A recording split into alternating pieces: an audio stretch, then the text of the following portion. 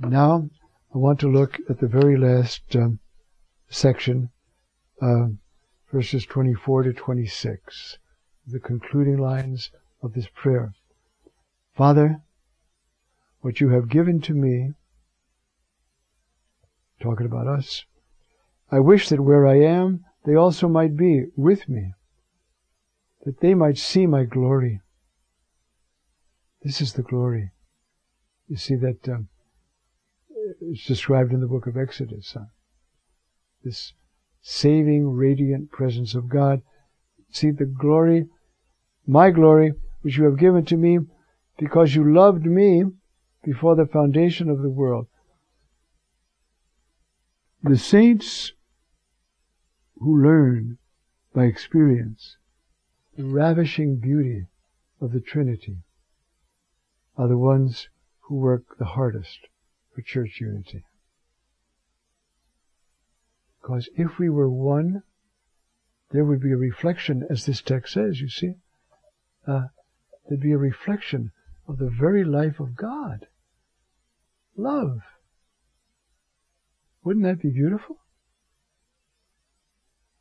I think I've told you this story before, so I'll keep it brief this time. At a wedding in Jerusalem. And it was a young Christian community. This couple were getting married. The couple were not part of the community, but the community had been taking care of them for months, getting them ready, turn to the church, make a good confession, get ready, and get married. We're having a party after the wedding. And a friend of mine, an Israeli woman, Jewish, seeing this and knowing that they've been dressed in dungarees and T-shirts the whole 3 months before, said, they look nice. Where'd they get those clothes? I said, well, the people in the community lent them to them. And this food, this wine, this bread and cheese and cold cuts, and where is all this coming from? The community. Who's paying for all this? You see, the community. She stopped. She said, they really love them, don't they? You see that? She caught a glimpse of the Trinity. That's what she caught. That's what's said here. So you see, my friends, if your family is having troubles now, it's because Satan wants to divide it, to destroy any hope that such unity is possible. Don't let it happen. Get all the help you need. I know of a couple in New Orleans. I don't know them myself, but I know of them. They were divorced 3 times before they finally got it together. And now they go around helping other couples. If we could get divorced 3 times and still make it, you can do it just because, he spends too much money on golf. You ought to be able to work that out. Okay. They might see my glory, which you have given to me, because you loved me before the foundation of the world. And then a whole new title for God. Pater Dikae, just Father, the world did not know you, but I knew you.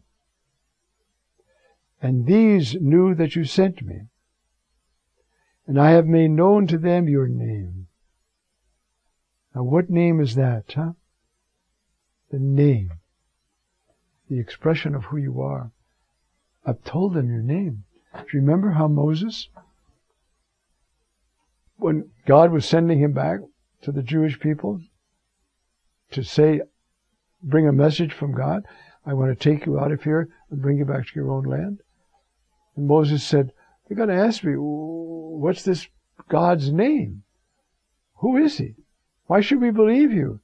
And try to get out of here and get slaughtered. What's your name? And he said, Adonai, Yahweh, name. But under that name is another name. Father. Father. It is so important, my friends, that we let the Holy Spirit create in us, work in us, a share in Jesus' relationship to the Father.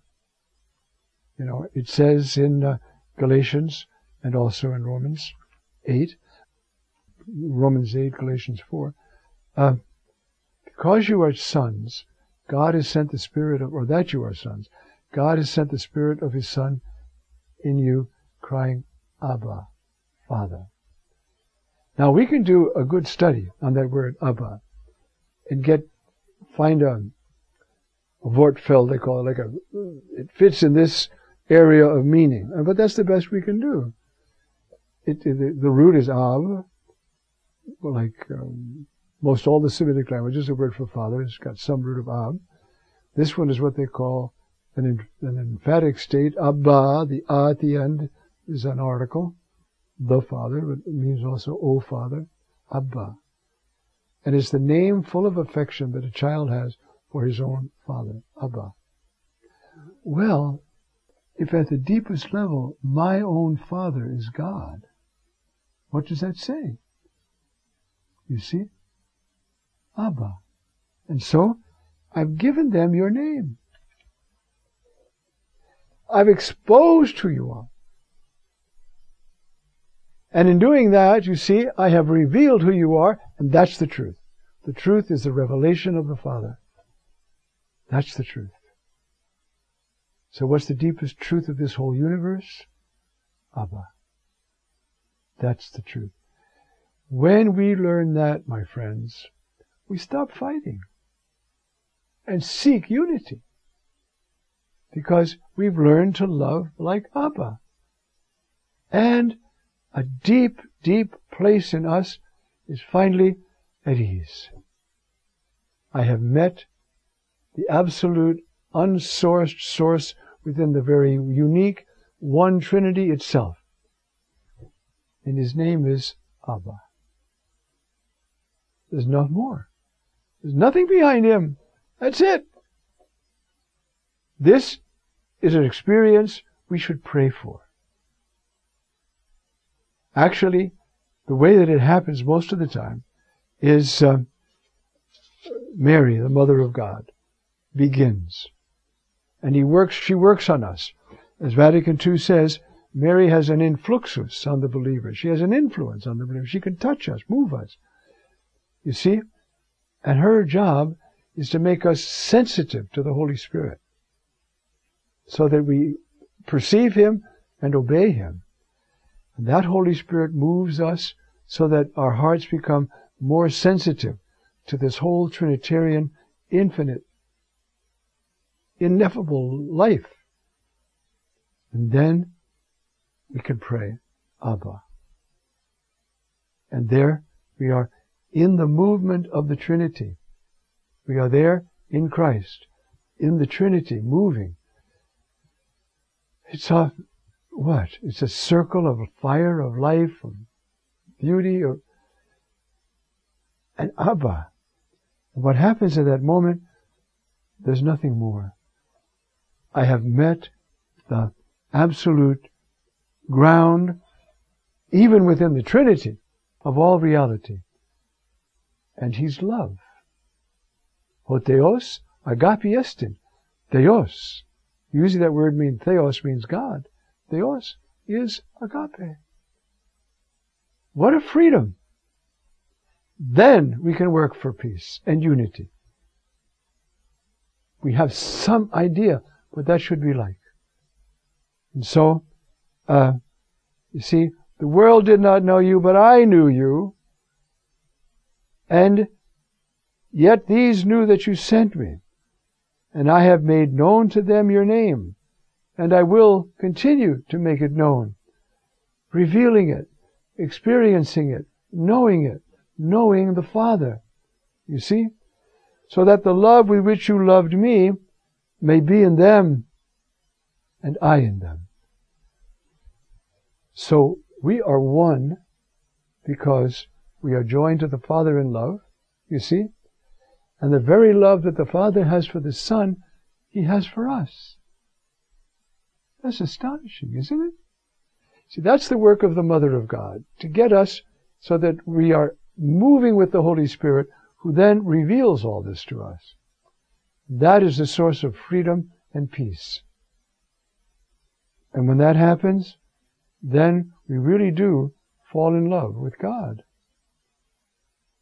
And God's interests, God's will, becomes the most important thing in our life.